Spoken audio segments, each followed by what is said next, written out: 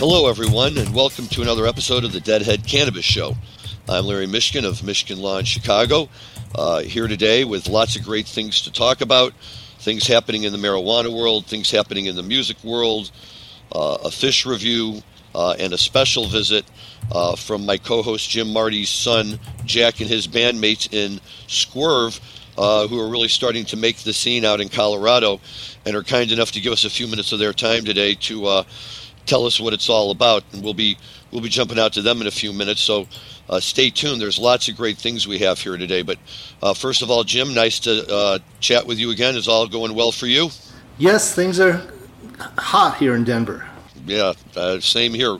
I'll be talking about Deer Creek in a few minutes. That was a scorcher too, both temperature and trace, so it made for a good couple of nights. And of course, my other co-host, Rob Hunt, currently talking to us live from New York. Rob, how are you doing? Yeah, I'm all right, Larry. Not too happy that Jazz Fest got canceled. So, still kind of reeling from the one show that I thought I was going to catch this fall, now being shut down due to rampant COVID in Louisiana. So other than that, I'm doing all right. Okay, well, I unfortunately did get canceled, and that is also on our list of topics to address today because it's too large to ignore, both in terms of what it means for that particular festival and, of course, what it means for the music industry in general and whether that's a direction that we're going in. But before we get to all of that great music stuff, what I think we should do is start out with some news on the marijuana side, as we often like to do here, guys. And Rob, I'm going to turn to you to start off and give us some of the background and details on what you know about what's going on with some new numbers being reported by multi-state operator GTI that's based right here in Illinois. Sure. Well, as everyone knows right now, it's earnings season, so we're going to see a lot of the largest cannabis companies start reporting in the next week. The first major one to report came out late last week, which was GTI. So on Thursday of last week, or Wednesday of last week, GTI came out and said that they have put up $221.9 million, just shy of $222 million in top-line revenue for Q2 of 2021. That came in from all 12 states that it operates in. Its net income more than doubled from a year over year to $23.3 million in an increase of net income. As far as operating EBITDA, which is earnings before interest, taxes, depreciation, and amortization, they did $79.3 million for the second quarter in earnings. So again, you have to remember that 280E takes a big chunk out of that 79.3, but they still earned 23.3 to the bottom line. So if you want to talk about a company that is showing what can be done in cannabis, by next quarter, I'd expect that they're pushing north of $250 million in top line sales, which means they'd be on a run rate for more than $1 billion a year. So for all the people that are worried that cannabis is not really as successful as they once had thought, and that there's too much hype and too much blue sky attached to some of these companies, I'm here to tell you that that is not the case right now. And there's companies like GTI, Curaleaf, Trulieve, and Cresco that'll certainly be showing you what is possible right now. So look out for later this week. You'll see Curaleaf. Curaleaf will report I think today, Monday, and Trulieve I think reports. They'll already reported also. So watch those closely and start looking at the earnings of the biggest companies, and then think about where you want to put your entry into the industry, because there are still plenty of places, and none of these guys are done. They're still increasing revenue quarter over quarter. They're still increasing net earnings quarter over quarter. So you might think some of these companies are expensive. Just wait until having this conversation a year from today. Well, that's all very good news for the industry. Good to see a large, we call them MSOs, multi-state operators, showing an after-tax profit. When public companies report, and you said 29 million of earnings, that is an after-tax basis. The 79 million would be before taxes. So it shows you what a bite 280E does take out of it. But as I've been saying on the show and to my clients, you can still be profitable in spite of 280E. You have to really control your costs and get good margins. But you can be profitable on an after-tax basis despite not being able to take all your deductions. Rob, or Jim, a question I want to throw out there, and I know we've discussed this in the past, but if I'm sitting around listening to this right now, and I'm somebody here in Illinois who's just waiting to find out whether or not I got an adult use license, and I've got my team of 5 guys, and we've got our group of investors, and we're going to go open up our dispensary and, venture out there in the world, or for the people, that are just getting like their craft grow licenses. What chance do they really have to compete in a market, say, like Illinois, that's home to Cresco, GTI, Revolution, all of these? How do these companies move forward and make a profit? Well, that's a very good question, especially on your craft licenses, which limits your cultivation to, what, I think 10,000 square feet? Well, it starts at 5, but eventually over a 3-year period, you can grow to a total of 14. So that does make it tough to compete, but again, it's all about how much it costs you to grow a pound. So you have to be able to grow a pound for around $500. If your cost to grow a pound is $1,000 or $1,200, it's probably going to be very difficult to show a profit and survive. So you can survive if you're small, even if you're limited in your square footage. If you can get that cost per pound down to $500 and sell it for $2,000, you can be profitable on an after-tax basis.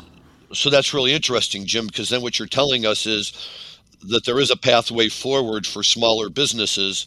They just have to be able to be efficient in what they do and provide service in a way that will bring customers in. And while I guess you could say that's true for any business, in this industry, I just leaving my office and driving home, I drive by 3 Curaleaf dispensaries, one larger than the next.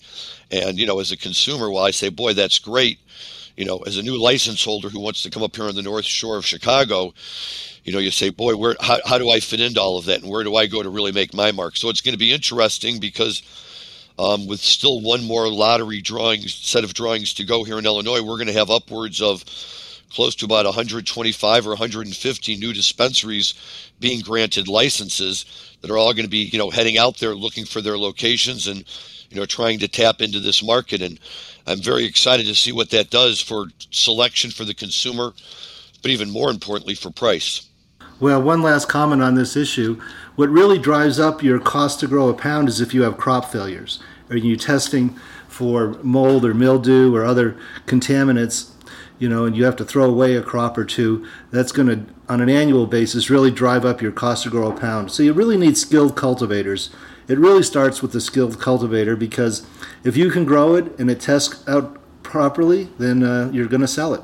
Okay, well, good, because I know a lot of people out there that are getting licenses, and I would love to be able to see them succeed and really move forward. But along those lines, Jim, something you had mentioned to us that I want to follow back up with you. What we're seeing right now, or at least what you've been seeing right now, is a lot of your clients all of a sudden losing bank accounts that they had established, and you're seeing a lot of them happening in a short period of time. Can you tell us about that? Yeah, it seems like over the last 2 or 3 weeks, several of our clients have lost checking accounts, and it's mostly been people who are flying under the radar, not really letting their bank know they're in the cannabis business. So 3 or 4 of clients, and I've heard of others outside my client base, getting notifications. So inside the banking industry, there's a lot of scrutiny going on to, no pun intended, weed out these cannabis customers who did not tell their bank they're in the cannabis business. And it's terribly inconvenient. All of a sudden, they can't pay payroll. They have to get a new ATM. All their online bill paying is taken away. So it's a huge inconvenience. And yet it's happening. Can you think of any reason why we're seeing this little spate of bank rejections all of a sudden happening at one time? Is there anything about the current administration that suggests this might be happening? That might be something to do with it, that they're pushing it.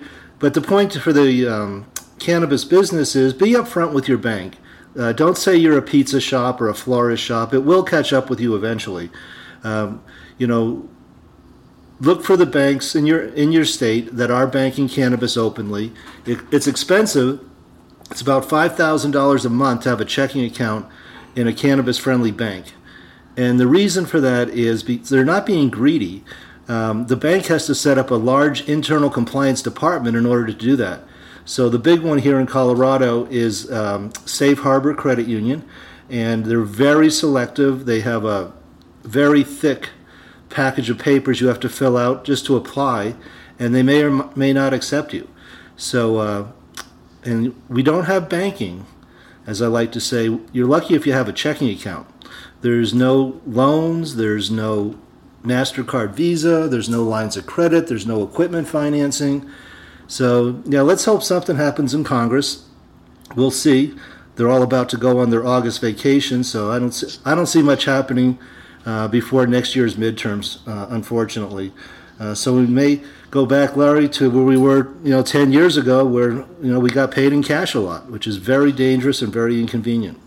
Yes, it is. So you're right. I hope that will these changes will happen, because that's really, in my experience, one of the most frustrating parts about dealing with this industry is on the one hand, while we have billion-dollar deals going on, the basic members of the industry can't get standard banking services. It's absurd to think that an industry that's this public and this successful still has to use its mattresses and old shoe boxes to hold the daily proceeds. It's something that has to change. It's just not tenable. Before we switch over to music, Rob, I know last week we talked a little bit about Mario Cuomo and his position on. You're dating yourself, Larry. Andrew Cuomo. Mario was his father. Sorry, excuse me. You're right. I am dating myself. At least I didn't mention the one who's on CNN. So Andrew Cuomo, yes. And while we might have been wondering last week, now we know he is out. He has resigned. And as he steps away, and the lieutenant governor, who our producer Dan Humiston tells us is from Buffalo, New York, his backyard.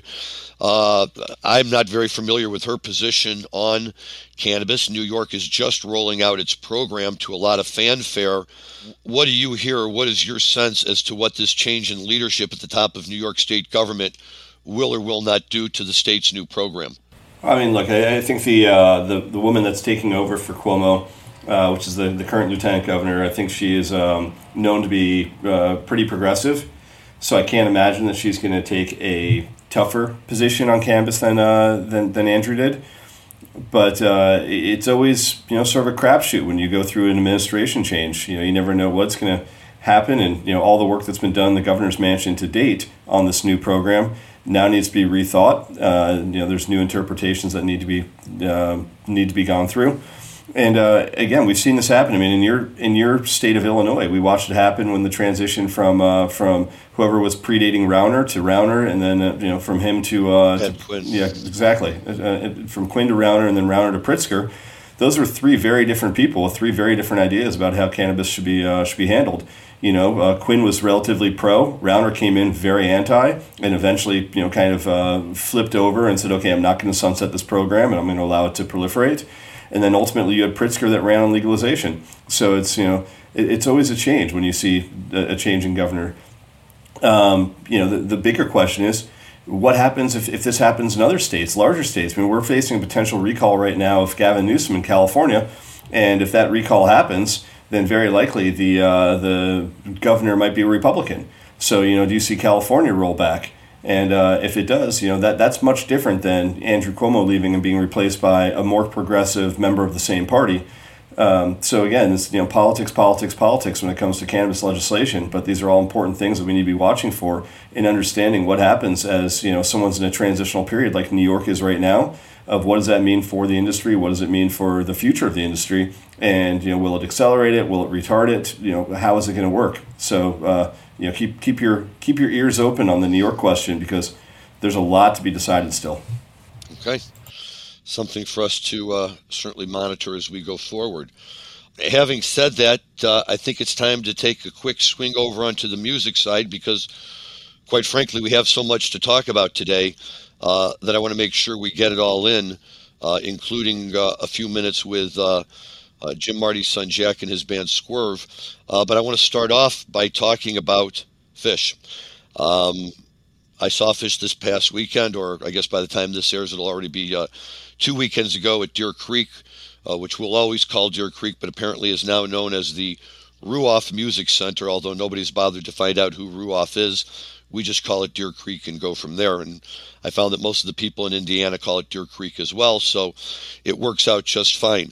I missed the Friday show, unfortunately, and I say unfortunately because as I was saying to you guys beforehand, there was a period of time when I was really just first starting to go to Phish shows, and it was kind of fun and a nice change of pace, because other than like going to the Dead, where I was so caught up on every song they were going to play, and was I going to hear this, was I going to hear that, and on and on and on. With Phish, it was all so new for me that I was just happy whatever they played as long as it was good. But I've now gotten to the point where I know the songs well enough that I start checking the set lists, and sure enough, I missed the Friday show, and they had a great Carini, Wolfman, Sand, and Lawn Boy opener, all tunes that I really love and that I would love to hear, and just a great show, and everybody who was there raved about how hot they sounded, and I actually got to listen to it on my radio while driving down on Saturday for the Saturday night show, which was a great show as well. Started maybe a little bit on the slow side, at least for me, as I really come into my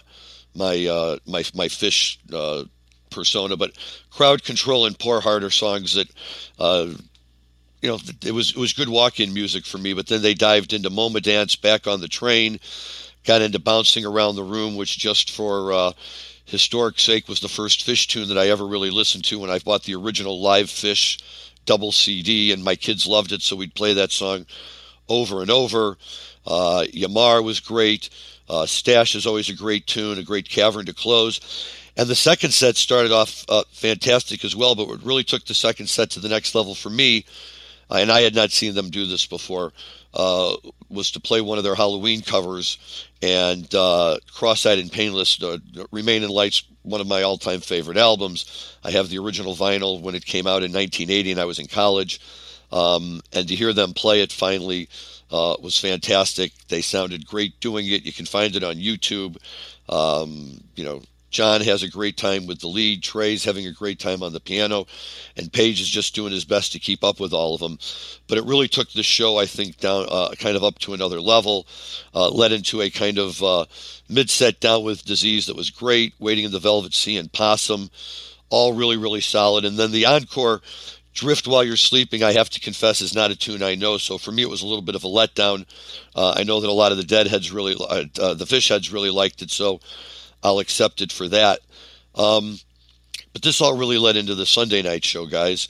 And I don't know how to describe it because I haven't seen enough Phish shows, but I've heard some recordings, and I know that every now and then Trey just kind of has this night when he gets silly.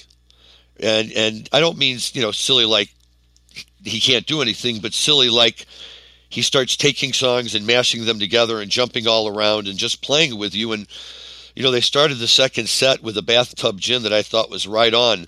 And they were just going along and slipped over into Waves, which was a good tune. And the next thing I know, he's stepping up to the microphone and singing the opening lyrics for Ghost. But I hadn't heard the traditional musical lead-in.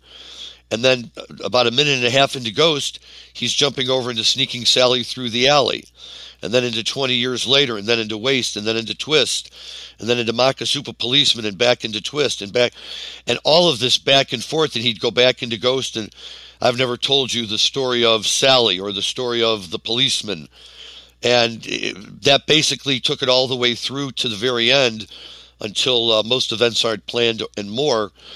But then at the very end, he even slid back into Bathtub Gin for a minute. And I love all of those tunes. I would have been happy to hear any of those tunes played out. But I just kind of liked it because I suspect it's not the kind of thing you necessarily see on a nightly basis with Phish. And when he kind of gets in that playful mood to just go all over the place, you just kind of roll with it. So I've seen him do that too, second set of a three-night run. They're ready to get on the tour bus again, and they start goofing around. So, yeah, I've seen that in the past as well. It worked out, but it was great music all the way through, and again, it kind of reaffirms for me this idea that maybe their lyrics are a little bit silly and maybe they're a little bit goofy, but they play so damn well it just doesn't matter. The quality of music that they put out is right up there, and I have to say I'm a late blooming Phish fan, but it's fun, and I'm pissed off because 2 nights later in Hershey they played Um, Backwards Down the Number Line, which I love, The Lizards, which I love and haven't seen yet, Character Zero, which I've seen too much of, but I love, and the encore in Hershey was Rock and Roll, which as much as I love Remain in Light, I may love Loaded even more, and would have loved to have heard them do a version of Rock and Roll, but as I told my wife, it'll just get us back out to more shows down the road, and hopefully there will be more shows for them, and we'll see what happens. Before we touch on that, though, I wanted to... we've been doing this a little bit lately, and I think this is a great place to do it, is it's kind of segueing from Phish into the fact that they were playing the show at Deer Creek, and what the Deer Creek Theater, really means to the jam world, especially to Phish fans, and prior to that, to Grateful Dead fans. And at least as far as the Dead were concerned, Deer Creek was both the site of some of the Dead's most amazing music, as well as some of the most disappointing behavior by Deadheads, probably throughout the course and history of the Grateful Dead. And so, it kind of holds a special place in that history. But Phish obviously loves to come back to this place. Rob, I know you've been there a couple of times. What is it about Deer Creek? Is it the size, the intimacy? It sure and heck isn't the local police force who kind of make it their point to be in everybody's nose all night. But why do these bands love it? What's so great about that place? I think there's something about a great shed in the middle of a cornfield that has fantastic sound. That's always fun. Deer Creek should not be where it is. You think about all the other great sheds in America, all the great amphitheaters, and for the most part, they've either got terrific vistas the way the Gorge or Red Rocks does, or they've got a real population that surrounds them the way like Shoreline does, or the Tweeder Center, or whatever it's called. At Great Woods in Massachusetts. Usually they're in metropolitan areas, and it's a great alternative summertime venue to playing in a sports arena. But Deer Creek, there's no rhyme or reason for that place being where it is. It's just literally in the middle of nowhere. You're down dirt roads, and all of a sudden you come to this place, and you're like, there it is, Deer Creek. And for some reason, bands love playing it. And I think the steepness of the lawn is mellow. The sort of the sunken way they've built the venue, so it kind of drops down instead of being up on a hill, the way like an Alpine is. It's just it's just a cool way to build a venue, and it's the right size. I think Deer Creek holds, I want to say, around 22,000 people. So it's a great size for a venue. The lawn is big enough, but I've always had a good time there, and the other fun part is that after the show, most people camp. Most people stay in the area. There's really no place to go afterwards, so it's lots of reasons to get together with your friends and say, let's go have a weekend at Deer Creek. Well, I think that's true. I was with my wife and some other people, so we decided we weren't going to camp, and we got a motel room not too far away. But the challenge, of course, for us was just finding a place where you could eat after the show, because there aren't a lot of places, and the whole crowd comes pouring out.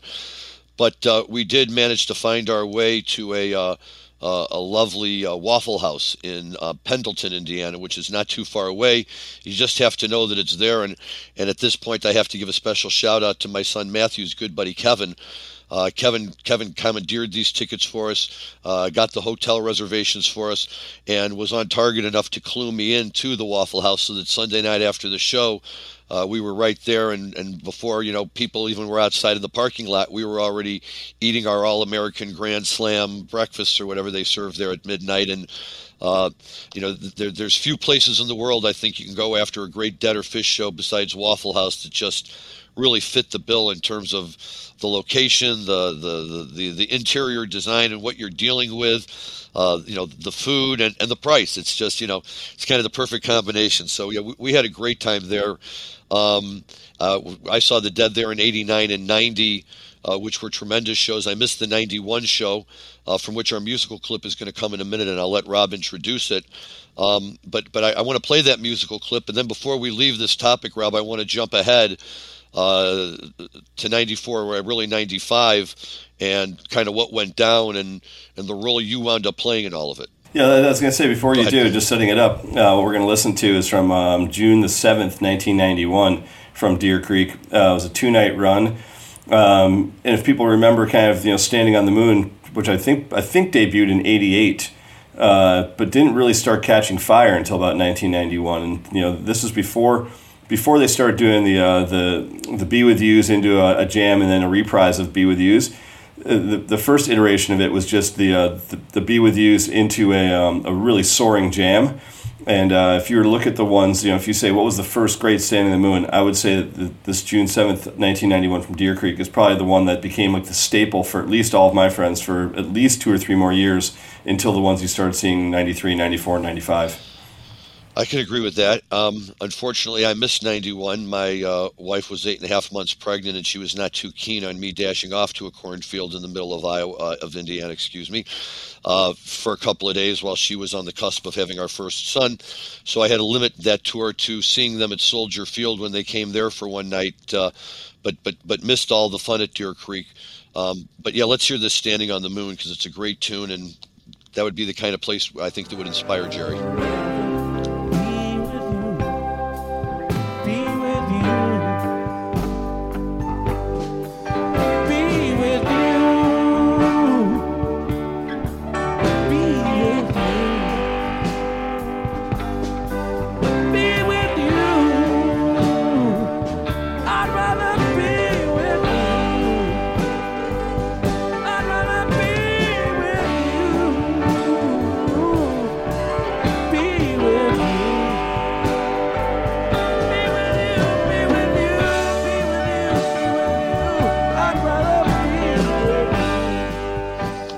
Not too much to say. That's pretty awesome. Yes. Speaking of, before we leave Deer Creek, Larry, was it at full capacity? It was at full capacity, Jim. And it was interesting because they had asked fans to wear masks.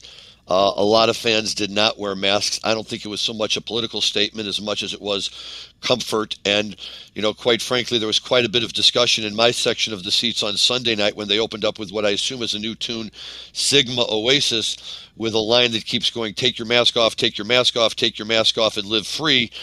And, we were thinking, is that really the line you want to be singing to a crowd that's, probably kind of ambivalent at best about trying to wear a mask during a concert? But I heard that there was a big commotion about it at Hershey last night, and that tonight, supposedly, they're going to be taking a much stronger stand in telling people that they need to have masks. It's going to be very interesting to see where that goes. And that kind of leads us into the next topic, which is that Jazz Fest, which, if not the oldest music festival that's still going on, has certainly become one of the most famous and well-known, if for no other reason, just because of its tremendous location and the quality of bands that it pulls in. And I like to refer to it as Lollapalooza for adults. And you can get real food at the campground. You don't have to just eat the hot dogs and cold cheese pizza that they have. But Jazz Fest, we just found out over the weekend, for this year has been canceled again. It was canceled in 2020. They tried to reschedule it for the spring of 21, but when that wasn't going to happen, they pushed it off to October of this year, feeling reasonably certain that by then things would be under control enough that they would be able to have it.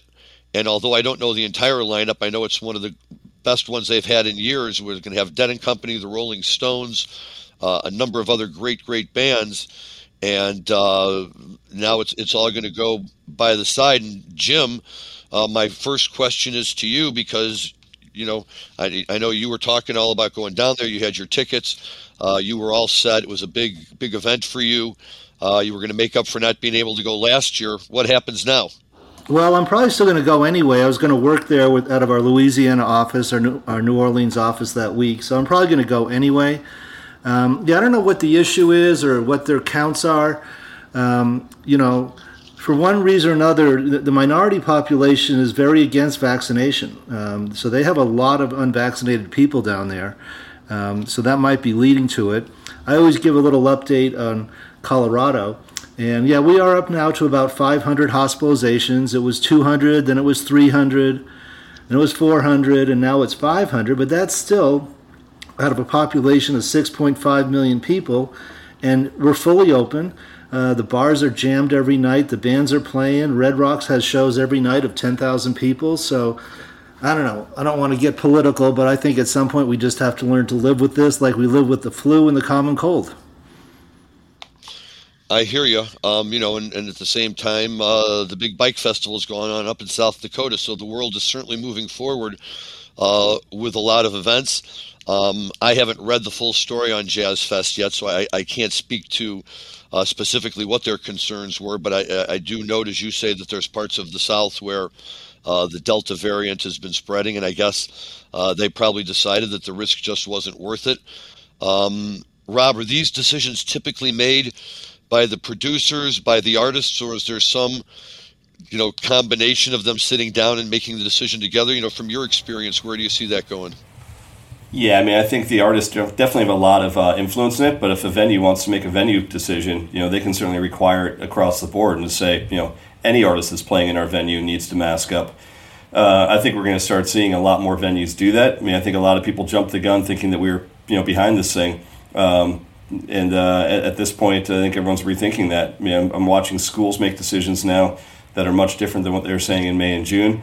But most venue operators right now, I think, are saying we're no longer going to cancel shows for the most part. But we're certainly going to put restrictions in place to make sure that our patrons are safe.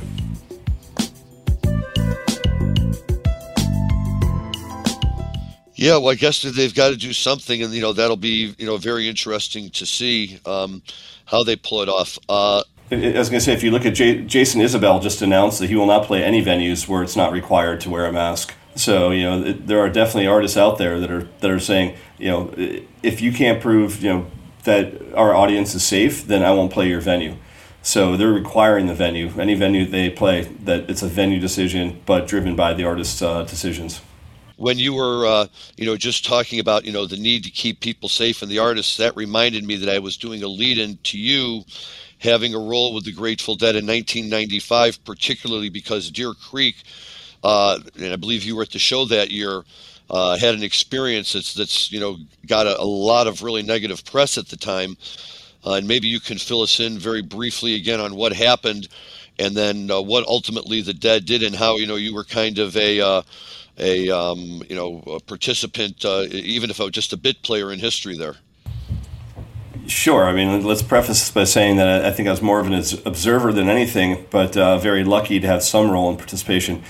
And I wish I hadn't. The summer of '95 summer tour for the Grateful Dead, if anyone that remembers that tour, like anything that could have gone wrong did. And I think a lot of people refer to it as the cursed tour. Everything from campground scaffoldings collapsing, or I think upper deck porches collapsing, to death threats against Garcia, to having what happened at Deer Creek, which was the second time on that tour where there was basically a riot. Highgate, Vermont being the first one, where they kicked all the gates down and everyone walked in at Highgate. An extra 40 or 50,000 people went to that show.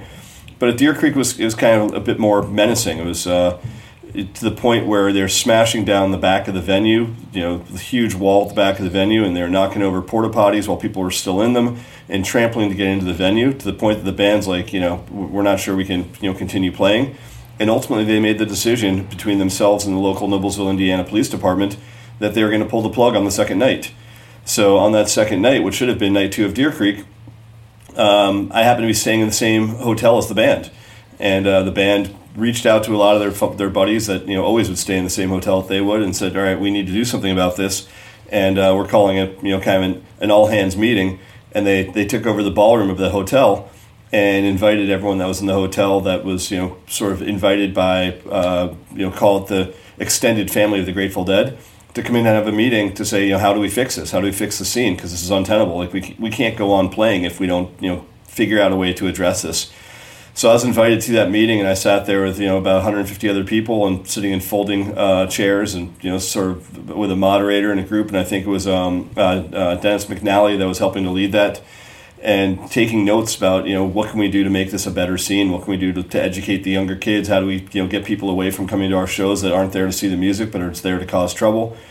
Ultimately, it didn't make much difference. After, a few more shows, there was no more Grateful Dead tour, but the result of that was a letter that came out that was passed out at the next venue that was, Dear Deadheads, and saying, if you guys don't figure out a way to get this together, we're going to have to stop playing, and we're going to have to make a decision that none of us want to make. But it was the first time ever where in the parking lot you had, a leaflet passed out to everyone, anyone that would take one, saying, "Here's our situation. Please, for the sake of the music, like cut this shit out." So yeah, I mean, I was there for, as I said, not any place I wanted to be, and I hope that doesn't happen to Phish, and I hope it doesn't happen to Panic, and I hope it doesn't happen to Dave Matthews Band and any other touring professionals that have a really huge fan base, because it's not fair to the artists, it's not fair to the people that are there to see the music, and that's ultimately that's not why we go to shows. So I don't know if you remember any of that stuff, Larry. I think you probably were at some of the shows right afterwards. You're certainly in Chicago. Jim, Yes. You probably missed that because the West Coast part of that tour was earlier, but that was it was a really shitty way to end Grateful Dead tour. The last 5 or 6 nights of 95 summer tour, the final shows of the Grateful Dead were marred by all sorts of bad shit. Yep. And yes, I didn't go to the 95 summer tour, but I did see that letter. Came across my computer screen, I think. So, at any rate, that it was an unfortunate moment in Grateful Dead history. I can report from a very positive perspective that while the demand for the Phish tickets at Deer Creek was very high, and there were large crowds, there was nothing close to that kind of a scene. And whether it's just because Phish hasn't yet drawn that level of a crowd, or whether it's because the Phish heads are a little more sane and understanding about what they can and cannot do. Either way, I thought that it was just nice to be back in a place like Deer Creek again, seeing live music, and hopefully we'll be able to do it for a long time. Right before the hiatus for Phish, we had our share of problems at Red Rocks. Red Rocks holds 9,500 people. Bands get too big for it. We had people, not rioting, but stopping traffic in the middle of downtown Morrison, which is the town Red Rocks is in. Anyway, moving on to some other musical events, I did get my Dick's Picks 39. Yeah, Dick's Picks 39 is out, and that's nice to see. What I'd like to do on that, Jim, is give that a more thorough listening, and maybe we can pick up on that next week, because there's a lot of good stuff on that album that I want to go through. And before we run out of time today, I want to make sure that we have a chance to really chat with your son and his band Swerve, and about his band Swerve, because, here's the thing. As I'm sitting there watching Phish, part of my thought process was, I actually feel kind of lucky, right? I mean, for me, that whole period of my life was the Grateful Dead, and that's, the band that I grew up with, and that was the jam band that did it all for me. And yes, it was inevitable that the Grateful Dead weren't going to be around forever, and eventually they weren't. And although I was one of the latecomers to a band like Phish, it was wonderful to know that Phish was there and is there, and you can still go to Deer Creek, and if it's Trey and his band up there, jamming away, quite frankly, it was almost just as much fun as if it was Jerry and the boys, and that's great to see. But after Trey, and maybe after Widespread Panic, who were, probably Phish's contemporary in terms of age and years of experience on the road, who is the next young hot band that's going to really come on the scene? I know we've talked about Goose, and I know we've talked about a couple of other bands, but why not Swerve, or why not a band that we haven't even heard of yet? So, Jim, let me turn this over to you, and you can introduce your son and his bandmates. All right, I'm going to let them introduce themselves and say what instrument they play. And the name of the band is Swerve, SQWERV. And how did you get that name? Well, I guess I can take that one. My name is Guy. I'm the guitar player and I guess main vocalist for our band. But we got the name in kind of a, I guess, uneventful way, but it's one that's kind of dear to me. One of my good high school friends, we used to just drive around kind of getting stoned back in our hometown. He would make funny noises when he'd take corners a little too hot. And one of those was Swerve, when he'd kind of, hit on the brakes a little hard, and it'd be kind of a sketchy moment. But we got a gig a few years later out here once we were in our first formation of the band, and we needed a band name because we didn't have one yet. We already had a gig, so we were just blurting things out, and that ended up sticking. And it's kind of been nice because it's totally undefined. It's nice to have a band name that isn't something that doesn't automatically bring up meaning in people's minds. So we like to think that kind of is representative of our music, where we can be open-ended and abstract and not be pigeonholed into any specific genre or meaning. and it's Guy Free. Yeah, Friedenlund. It's a Friedenlund. Norwegian last name. And then, of course, you have Jack Marty, and then Caden. Yeah, Kramer. Kramer. I play the bass guitar. And how did you guys get together? I'll turn that one over to Jack. Actually, this is a question for them because I joined late in the band, so I actually don't know the origins. Well, I think this is a good moment. Me and Caden here, it's kind of funny. I grew up as a really big Doors fan, and I was at music school here at CU Denver, and I was in my first class actually, and this guy walked in.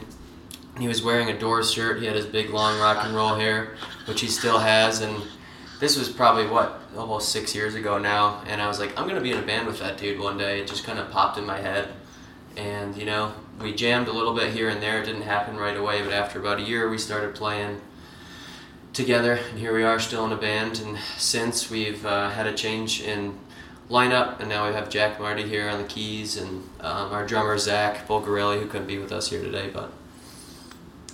And so, Jack, tell me about how you got into this a little bit later then. Yeah, I knew of the bands just through Facebook and the local scene, and I think the video Boogie With You popped up on my Facebook, and I saw they didn't have a keys player, so I reached out to who's now the old guitar player, Kai. Reached out to him, asked if I could just come sit in on a practice one day, and they agreed to it, and I came down and it worked well, and I kind of just never left. Kind of just kept doing practice. Yeah, and now you've got your first CD and some videos to go along with it, and you're getting a lot of good gigs around the Denver metro area. Tell me what kind of gigs you've been getting, what kind of crowds you've been drawing. Yeah, so we put out the record called Seed. It was a 10-song album that we recorded over the course of the pandemic at a place called FTM Studios here in Denver. And since we've been just playing, as many gigs as we can now that shows are back, and playing all around Colorado, Denver, Fort Collins, Boulder, Evergreen, out in the mountains. We played up in Allen's Park recently, up in Lyons, so just anywhere we really can, but bigger venues here in Denver would be Cervantes. Got that coming up in the fall. Yeah, got a big one coming up here. October 14th? Yeah, Saturday, I believe it's October 14th, or that weekend, whatever Saturday that is there. But yeah, we've got a cool live video coming soon too. We just recorded in a live studio up at Icebox Studios. So. And do you consider yourselves a jam band?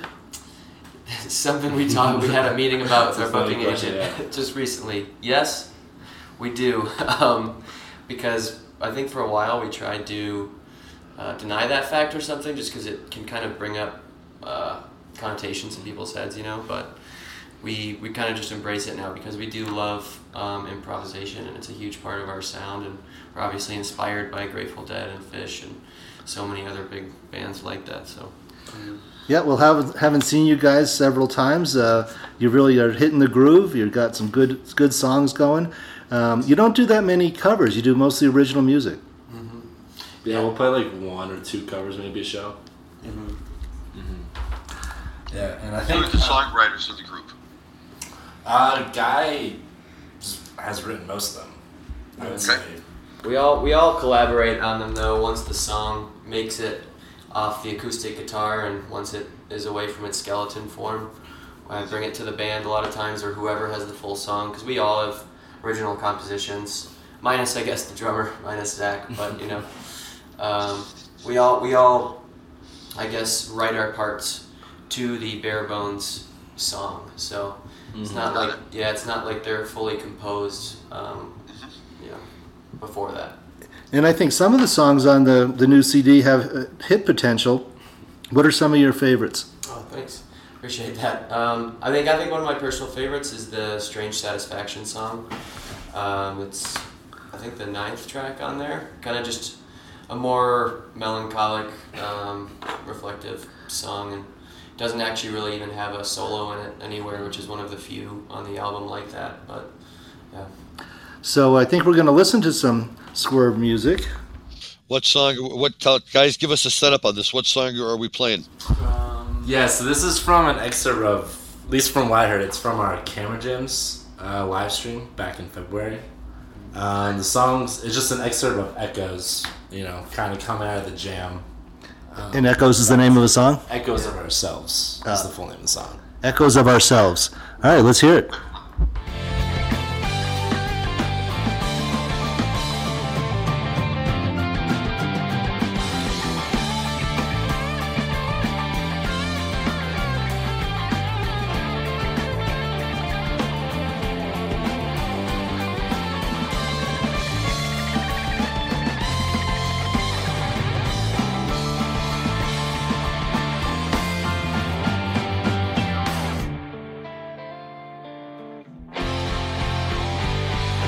Wow. Okay. Very good. That's some good guitar playing there. I could see girls twirl into that music. Definitely. Well, thank you guys. Yeah, it was a fun one. All right. So before we go, is there anything else that you guys would like to talk about? I'm sorry. Tell us again the name of the album. Seed. And if our listeners would like to get a copy of it, where do they go? Do you have a web page? How does somebody get a copy of Seed? Yeah, it's on all streaming platforms, so Spotify, Apple Music. You can find it there. We don't actually have any physical copies yet. YouTube, it's all on there as well. And it's SQWERV. Squirv. Well, if you don't come out with an album, then you don't have to hire an artist to do the cover art, right? So you save on that. We got cover art. It's all just digital nowadays, Right. That's true too. Boy, God, that's a whole different world, right, Jim?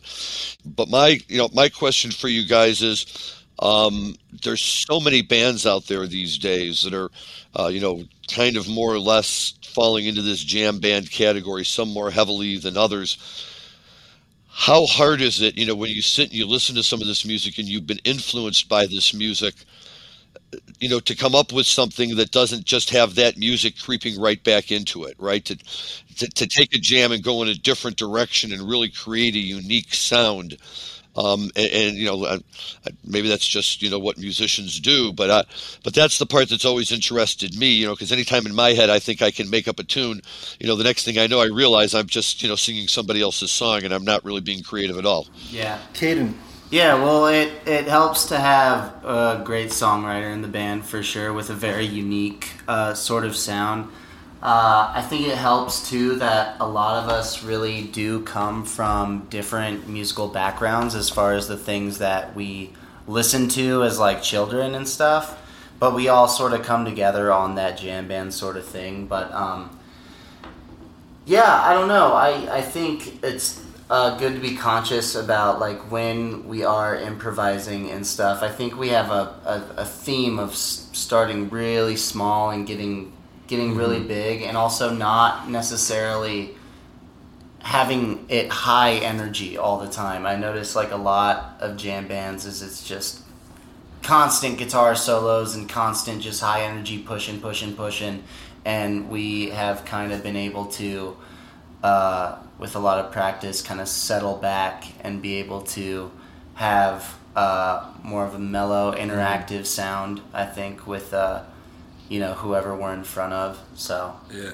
and I would say I would also add to that I think we're why we were hesitant to call ourselves a jam band is we do focus on songwriting a lot.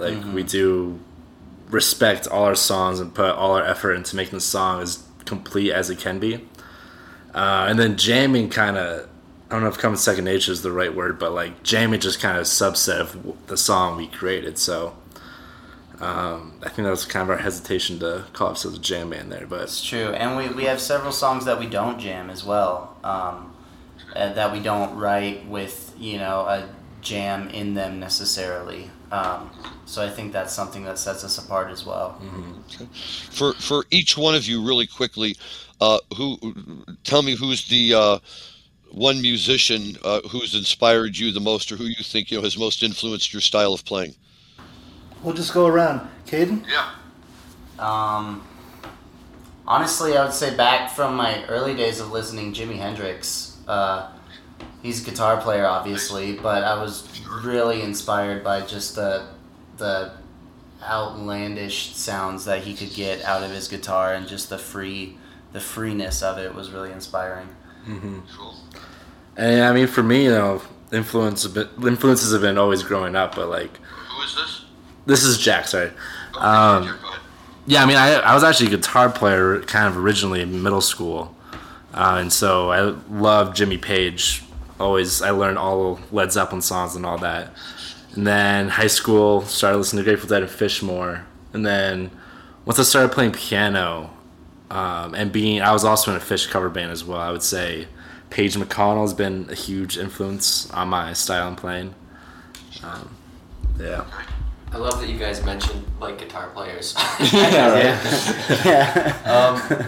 I'm gonna say probably number one, just because it got me into other styles of music and made me like look at music in a very different way compared to other people I listen to. Would probably be Derek Trucks.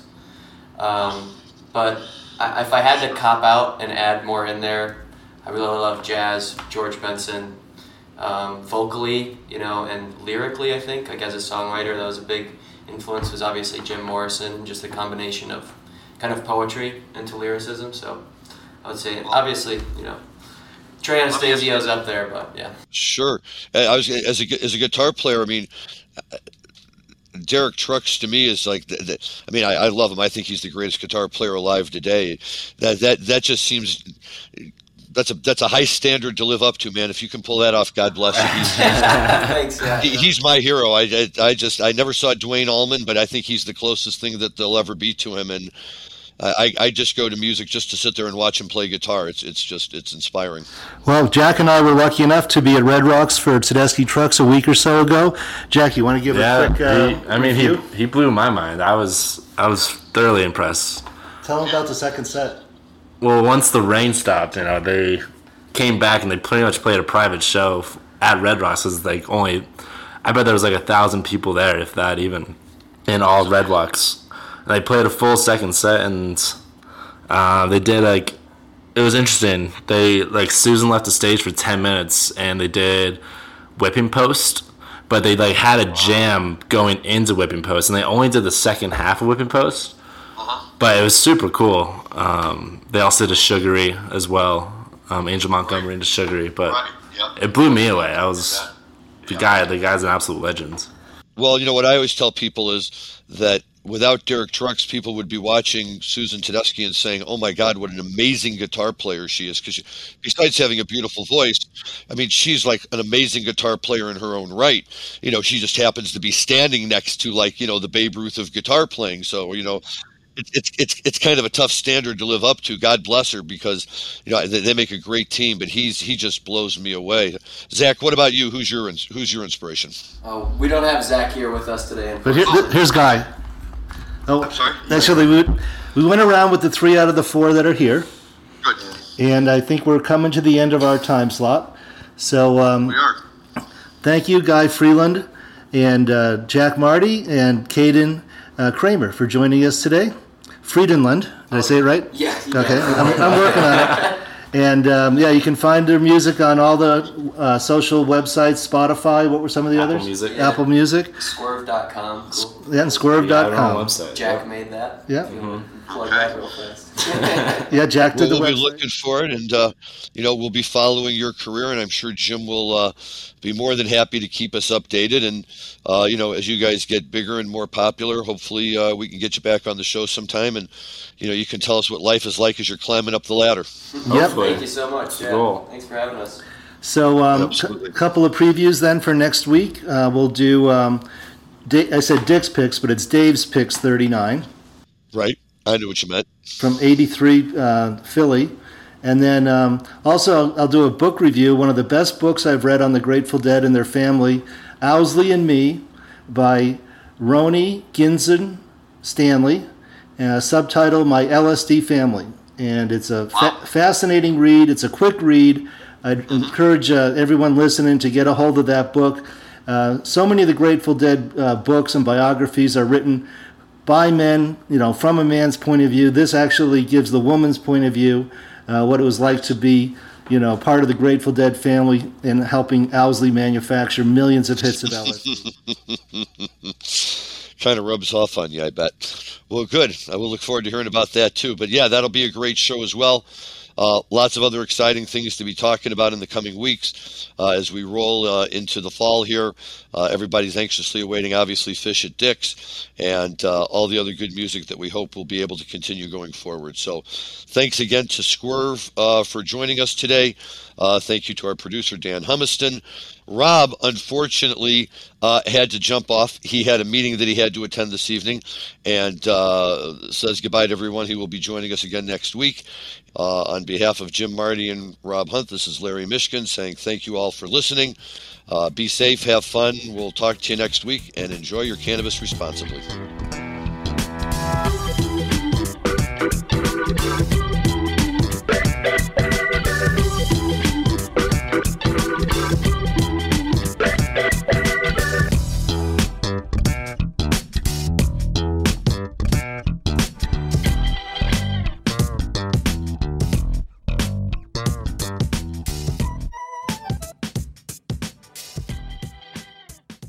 Thanks for listening to today's show. To check out more great cannabis podcasts, go to podconnects.com. Here's a preview of one of our other shows. Season 1 of Dope History is now available at dopehistory.com. Dope History weaves you through the lives of those who have been touched by cannabis or have had an influence on the events that shaped our laws or relationships with this plant. You'll hear tales from Frenchie Cannoli, Keith Strop, Eddie Lepp, Tom Alexander, Ed Rosenthal, Wolf Seagal, Jorge Cervantes, and Tommy Chong. Available now at dopehistory.com.